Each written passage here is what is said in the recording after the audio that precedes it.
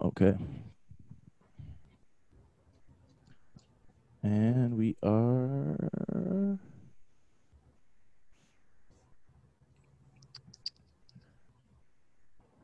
Cool. We're good. Okay.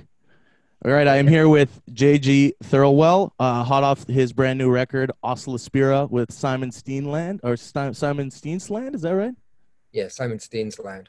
And off the unfortunate cancellation of Adult Swim's Venture Brothers, which he composed the score for, and the new season of Archer, which he also does the music for, Hmm. among plenty of other things. Hmm. Um, so my first question right off the bat is: so last night I listened to your interview with David Harrington of the Kronos Quartet that you did for the Okay. Talk House a number of years ago, Mhm. and you guys talked about eureka moments, which I found interesting. So Okay. I'm wondering if you've had any recent eureka moments with music or with art, film, whatever. I can't remember what Eureka moments were. Were they just like a Well, revelation? I Like guess you a, got you guys were basically saying that like music. David was saying this specifically, but music often reveals itself more in moments rather than entire pieces, right? So, uh, and then you came to these things where you'll hear these songs and you'll have these moments during them or records that you'll listen to and be like, wow, this is something I always wanted to hear that I never heard. oh, okay. Um, yeah, I mean, I get them quite often. Sometimes I get them, and I don't really like the whole. I'm not. I, I have several ways of consuming music, Yeah. and it doesn't necessarily, it doesn't always involve uh, finding like it's an aesthetic pleasure from the music. Sometimes it's kind of out of curiosity to see how something is constructed, or what sounds there are, or the construction of the piece of music. Um, like for example, sometimes I'm driving and I'll put on like a commercial radio station, like Yeah. New York's old station, and I'll hear a lot of that music is really, I think, kind of horrible, Yeah. where each instrument is compressed, and the compression that the whole, um, radio station goes through really makes it feel like you're being sold, you know, um, ham or something. Yeah. Um, Like and Hands but Ham or but something. Yeah, but sometimes I'll hear something that is put into the construction, which I find interesting, like, the way there's a drop in the chorus, or there's a something is turned around. So I don't necessarily like that music, but I'll hear something that's interesting in terms of the construction of it. But but yeah, I hear. But but in terms of things that I actually like, and that excite me, I hear stuff like that all the time. I mean, I'm digging deep, for new music that I want to hear all the time. Um, uh, um, and I publish a playlist on Tumblr every month of Yeah, I took stuff. a look at that. Yeah, and stuff that I've been listening to. The last, you know, um, One of the most recent things I bought was by this guy John Elmquist, who I've been listening to for a few years, and he's a guy out of Chicago, and he does. I mean, I think definitely his new album really felt like it was going down certainly one or two avenues that I've been exploring in the last, for 8 or 10 years or something like that, with choral works, but Right. he mixes it up in like a really interesting manner, and I think he's a really interesting artist. And I don't know too much about him. I know he's from Chicago, um, and yeah, I mean, just before you called, I was listening to Dan Deacon's new soundtrack Oh yeah, from. Dan Deacon's awesome. Yeah. Yeah, and he did a soundtrack to, I guess it's a film. From what I can tell, it's a film about dog grooming. Okay. Um, Yeah. and that was a really that's and so I expected something a bit more whimsical, but it wasn't. It was really good. Um, so yeah, I listen to new stuff all the time. Cool. Yeah, I know dog grooming. I think Laurie Anderson, I think, did something related to dog grooming not too long ago as well, which is kind of interesting. Well, this from the looks of it, this is extreme dog grooming. Okay, yeah, yeah, like Uh, some Christopher Guest kind of stuff. com- Competitive dog grooming, and like in multicolors and things. Okay, But yeah, I mean, yeah, I gorge myself on a lot of music, and that's why I kind of publish a playlist on Tumblr every month, because it helps me keep up with what I've been yeah, digesting. And uh, yeah. yeah. I do the same thing ever since I got onto Spotify, which was begrudgingly, but it's kind of you kind of have to do it now. It feels like No, I don't do Spotify. you don't do Spotify. No. It's so convenient, but it's horrible for artists. And Yeah, that's yeah, fine. No, yeah, I don't do Spotify. I, my most of my discoveries are on Bandcamp and YouTube as well. yeah, YouTube's great for sure. Kind of chasing the sidebar. Yeah, but I don't. I and yeah, I mean, I find Bandcamp's really good for following leads, For but sure. I don't. And labels too, right? It's much more Yeah, difficult to kind of chase a label on Spotify than it is on yeah, Bandcamp. yeah, yeah. I don't want to. I don't want to really be sort of like go on a playlist where I'm listening to an algorithm. But Yeah, for sure. there's this yeah, certainly for labels, and few of my favorite labels are on Bandcamp. One of them's Pan from Berlin, Oh yeah, Pan is incredible. Yeah. and also there's a label from Lyon that I discovered. I don't know how I discovered them on, but they're called Dur et Du. Okay. And they release a lot of really interesting kind of, I would say, Zoil related rock. There's a band called Poil, Poil, who I think they're a 3 or 4 piece, and it's very guitar oriented, but very through composed. And another band called Ni, and who similarly through composed kind of rock music. And then they combined and made a band called Pineol, which is a combination of the letters in their name. So those are really interesting bands. That I sent a link of it to Weasel Walter, and one thing that he pointed out was it sounded like those guys had a lot of uh, time to rehearse, because they're really tight. Yeah. But yeah, that label has a lot of really interesting stuff on it.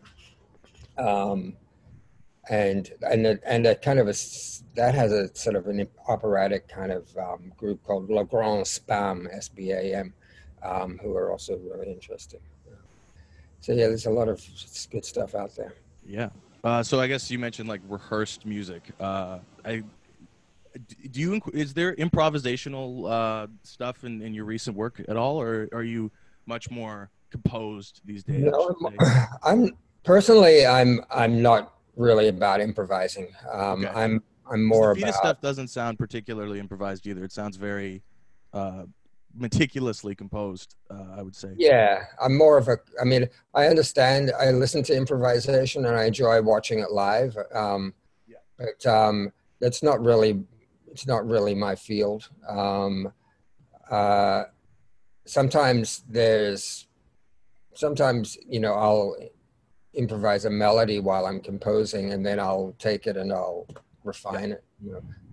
But uh, yeah, I don't really take solos on so much on my works, and it doesn't come from that place. I usually, before I start composing, I have an idea in my head about what I want to do, and I start from that point and then try and realize what's in my head. Right. And when did you specifically start taking you do you write this is the real question. Do you write like traditional scores for your music or how when you're doing the scoring stuff, I guess in particular, how do you see it through? I have no idea how that works, to be honest. Like Yeah, I uh, do. I create scores. I generate scores when the piece is done. Yeah, right. I use the program in Logic, which Logic is the platform that I use to record on. And Yeah, I was going to ask you about DAWs later, but yeah. Well, that has a score generating program, so I can write in MIDI and then it generates the nice. Okay. score. It's not a particularly elegant score program. So then I'll work mainly lately. I've been working a lot with Simon Haynes, and in both as a collaborator and then also when I'm working on composed works. Once I've created it in Logic, often I'll work with him and we'll import it into Sibelius, which is a scoring program, and Yeah. it's much more elegant. And then be able to put in expression and things like that and page turns. And it's just they never really seem to update the scoring program in Logic. I don't think they put a lot of attention into it. So there are things in that are very flexible and very easy to do. But I don't sit down with a pen and paper and write Okay. music, onto a staff. That's not, I'm not classically trained. I didn't go to a conservatory, Yeah. so that's not the way that I write. Yeah. Okay. So I'm gonna go to your new record, Oscilla Spira. So you've done a lot of collaborative records over the years, and you've done a lot of totally solitary records over the years. Just curious about how collaboration sort of rears its ugly head, in that sometimes you got to seek someone out, sometimes someone seeks you out, et cetera, et cetera. So we'll start specifically with this most recent record and how you two got to working together and what the sort of sonic motivation for this record was. I wrote down that I thought it sounded like a mix of Ornette Coleman's Skies of America and Robert Fripp, kind of somewhere in between those two. Mm-hmm. Yeah. That's interesting. I knew Simon Steensland's work for some years, and then I'd been spending a lot of time in Stockholm because I was doing a residency at EMS, which is the Electronic Music Studio, and working on modular synths there, and just experimenting with them and making sounds and making recordings. And as a result of being in Stockholm, I kept running into people, and like things would start to blossom out of that. And I met Leif Jorgensen from the Great Learning Orchestra, which is an ensemble that is structured around. It's inspired by Cornelius Cardu's Scratch Orchestra, which in which there are musicians who they're trained, they can read music, and untrained musicians who can't read music, and non-musicians, and various abilities, similar to Portsmouth Sinfonia. Well, actually, I think Portsmouth Sinfonia people swapped instruments, but so they work a lot from graphic scores. And first they invited me to write some graphic scores, which I did. And then the next time I was in Stockholm, they had an exhibition of the scores, and I got a chance to workshop with them and conduct the graphic scores that I'd written, because there's a lot of latitude with those scores, and there's generally, unless there's really specific instructions, there's a lot of interpretation that a graphic score can go in many different ways. So we did that, and then that led to them asking me to write a large scale piece, and which I proceeded to do, and then that combined combined conventional score with improv, guided improv, and conduction, and I think there was like one little piece of graphic score in that, and so yeah, it was a multi, and vocal parts. It was a multi-tiered piece. So when I was looking at the list of instrumentation that I had, I saw Simon's name was on there, and was that the Simon Steensland, who blah blah blah, and he said yeah, and so I was psyched to meet Simon, and we talked a little bit, and and so he played his monstrous bass on that piece, which is like has about 18 strings on it, um, and goes down to below the range of hearing into like bowel rumbling territory. Um, and so he enjoyed what I'd written and asked if he could do a cover version of one of the movements of that piece, which he did, and sent it to me. And I really liked what he had done, and of course I liked his work anyway. And he didn't know what to do with that. He thought, well, I could put it up on YouTube or something. I said, no, well, why don't we just expand it into an album? And so we proceeded to send files back and forth between Brooklyn and Stockholm, and that's kind of how it grew. I mean, I knew his work. He didn't know my work, which is fine.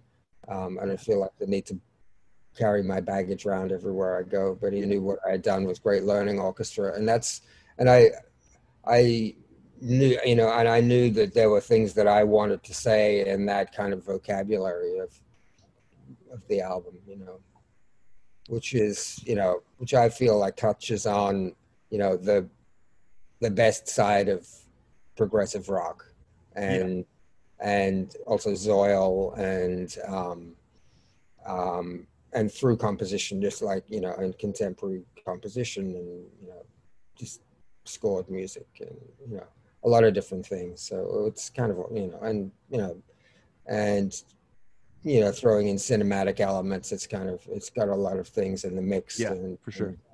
And, I wanted to play up to Simon's strengths as well. And then when Simon brought in Morgan Agren on drums, and I was very excited to have him on the record because I knew his work as well. And Morgan brought a real lot to the pieces. Cool. Yeah, it's a great record. It's this excellent synthesis of lots of different sounds, but very cohesive.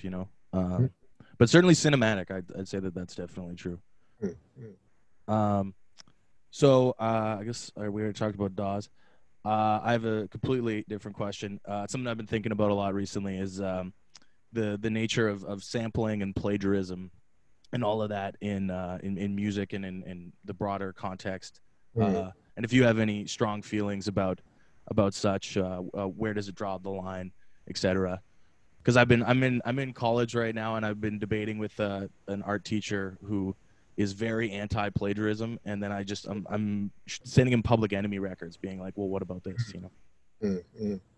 Well, the way the Public Enemy sample is, there's a lot of layering on what they do, and there's a lot of disparate sounds, and they create, so in the the 90s Public Enemy. I mean, I think that their latest stuff isn't so sample heavy, but in the classic Bomb Squad productions, there's a lot of stuff going on, and you can't necessarily unpack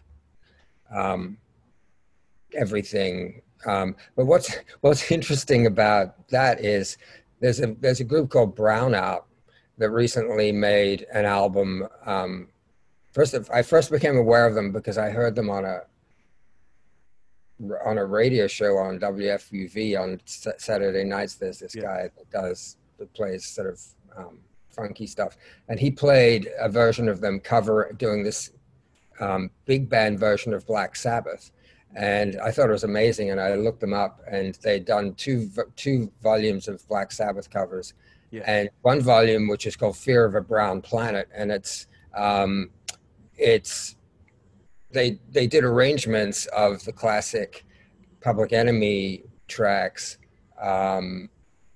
for their big band. And what's interesting about it is that it's not that interesting. It actually takes out a lot of the excitement and a lot of the weird sounds, and it harkens back to whatever the original sample was. Which was maybe taken from, a funk record or something from the 70s or something.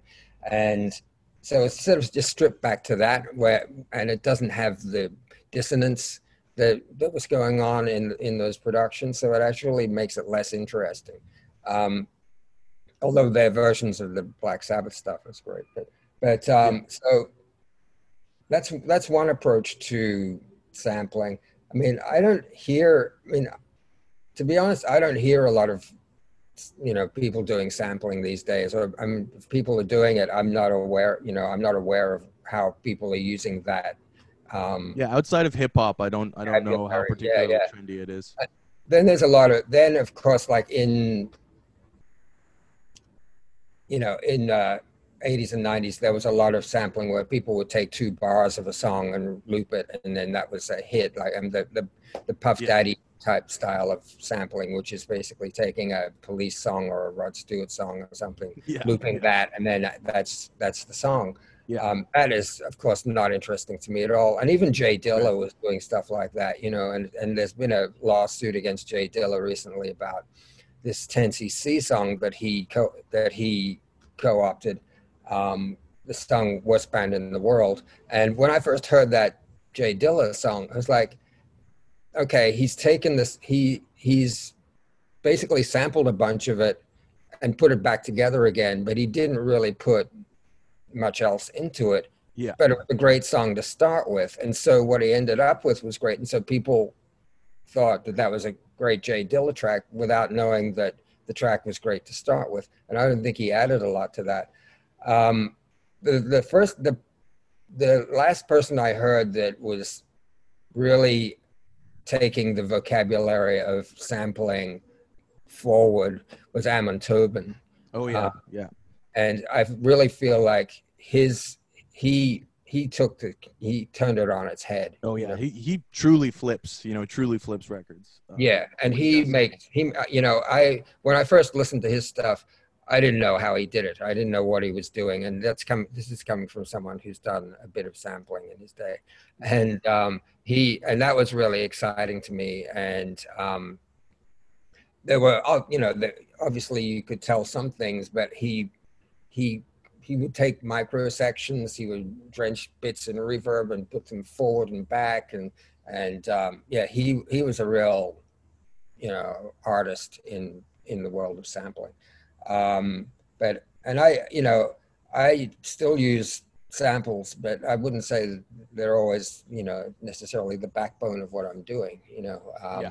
Sometimes they're kind of more the icing on the cake. But I use it in a lot of different ways.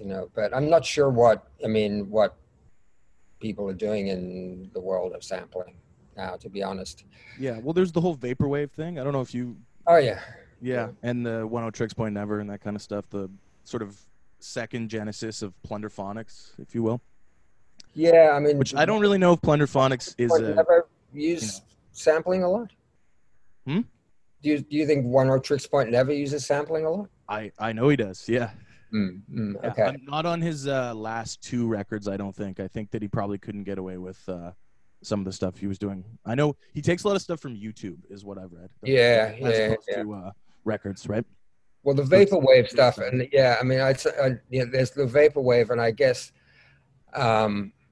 which I guess would fall into the category of hauntology, which is, I guess, a I don't know where that phrase came from. I think it was made up by The Wire or something. Okay. Uh, I don't know what uh, that means.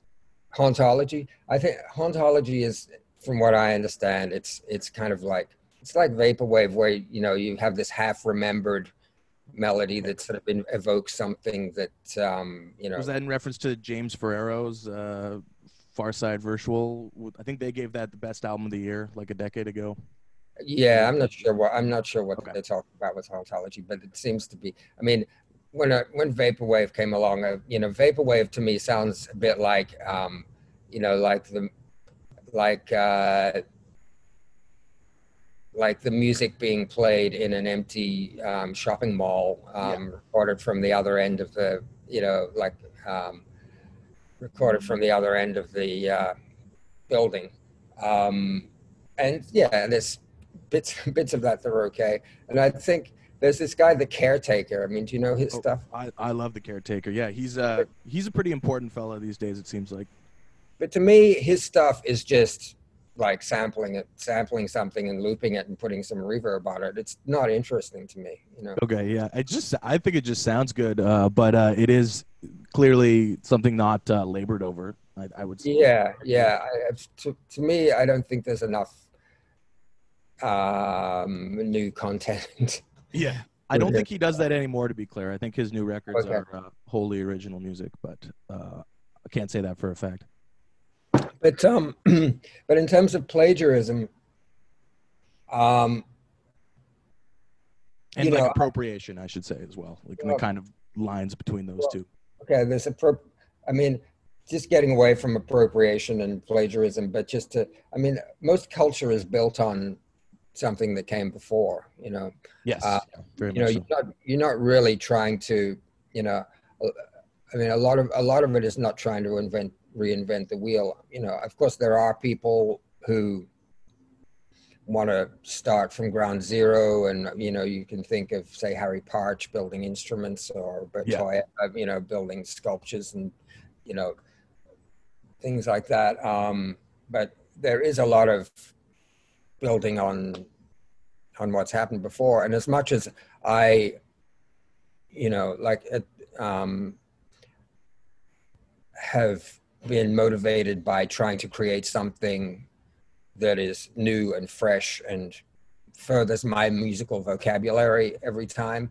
Um, I can't help but have like a lot of cultural detritus in me, and like, Yeah. you know, dozens of years of culture in my DNA that is somehow embedded there and is going to come out of my pores somehow, whether I like it or not. You know? Yeah. I do think too, like the whole like 10,000 hours mastery concept, which I think is kind of BS. But I do think some of Oh, those 10,000 hours are listening and consuming. Without a doubt. yeah, it could be. Outside of virtuosity.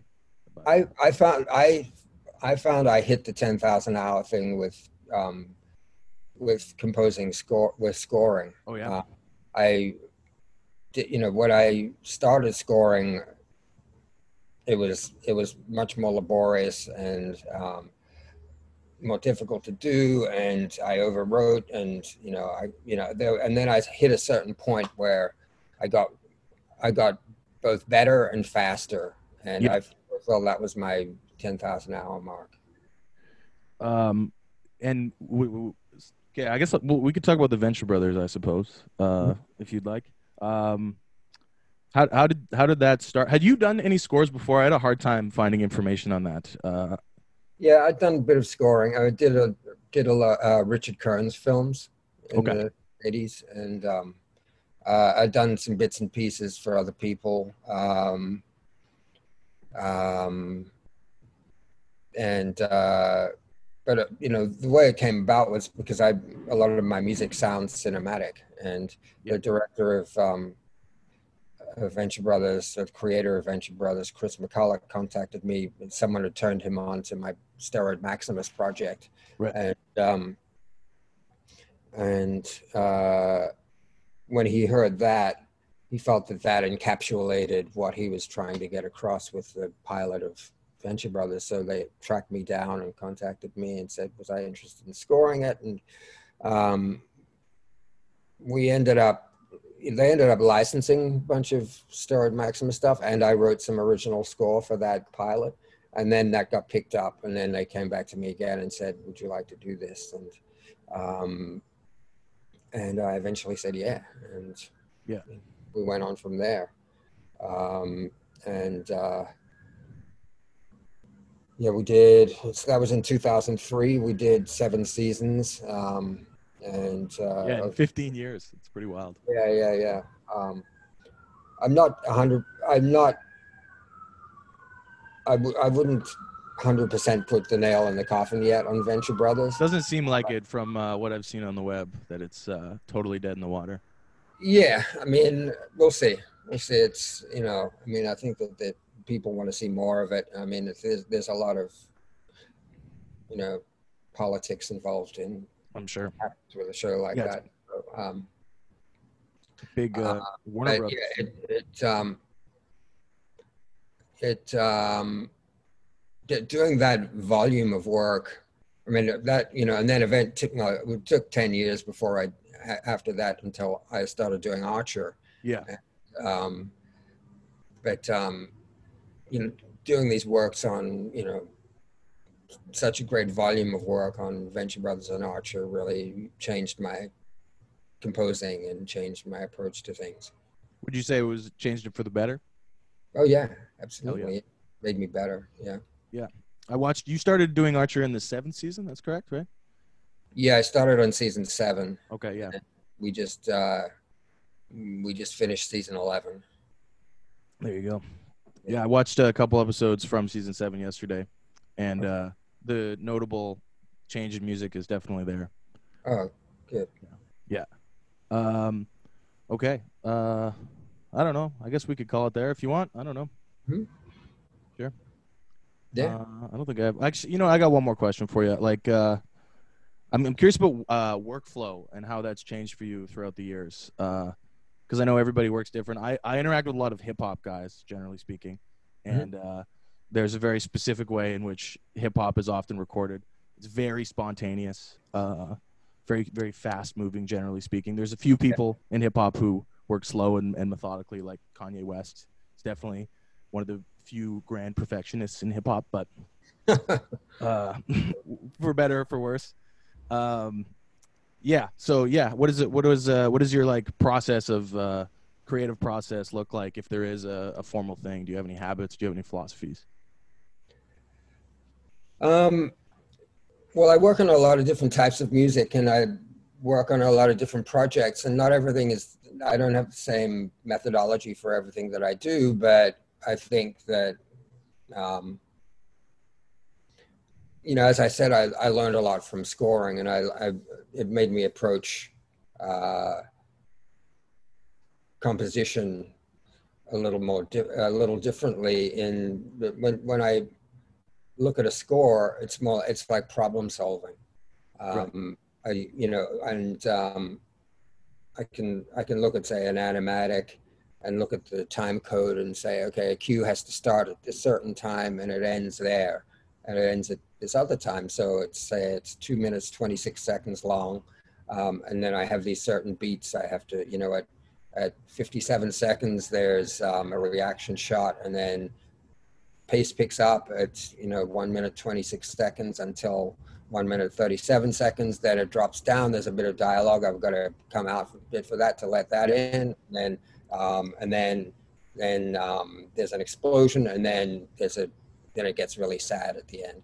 So I've got a structure there, and then I think of, okay, what key is it in? What's the tempo? Go. So then I have to, you know, solve that problem, you know. It sounds very gratifying, honestly. Yeah. So, Yeah. and it took me a while to realize that that's, you know, to refine it to that approach. Yeah. And then I might have to do that 15 times in an episode. You know? And so I found that that approach has sort of crossed over into the rest of my music too. I mean, I don't. I know there's been times in my life where I have a blank canvas and I sit down at a blank canvas and go, what's it going to be? And something unfolds, but it's not. You know, things within a composition unfold, and I surprise myself. But normally, I go in kind of with an idea of what I want to do, and a structure of what I want to do, and so. You know, and you know, it's interesting to collaborate with, you know, in recent years. The Steensland thing was exciting because I wanted to hear what he would bring back, you know, how he would respond to what I did. And then he would send me things and I would respond to them. Because, you know, we don't really know each other, to be honest. You know, we've maybe spoken for, you know, a total of 45 minutes in our life. Right. Yeah. And we've had, you know, exchanged emails, but all our communication has been musical, you know. So, also as someone who is a solo composer and a solo artist, and I normally work alone, it's a discipline of me to, work and let someone's ideas in, and, Yeah. I know where to push and where to pull and stuff. And then I've been collaborating a lot in the last probably 5 or 6 years with Simon Haynes, who has a group called Tradici Baci.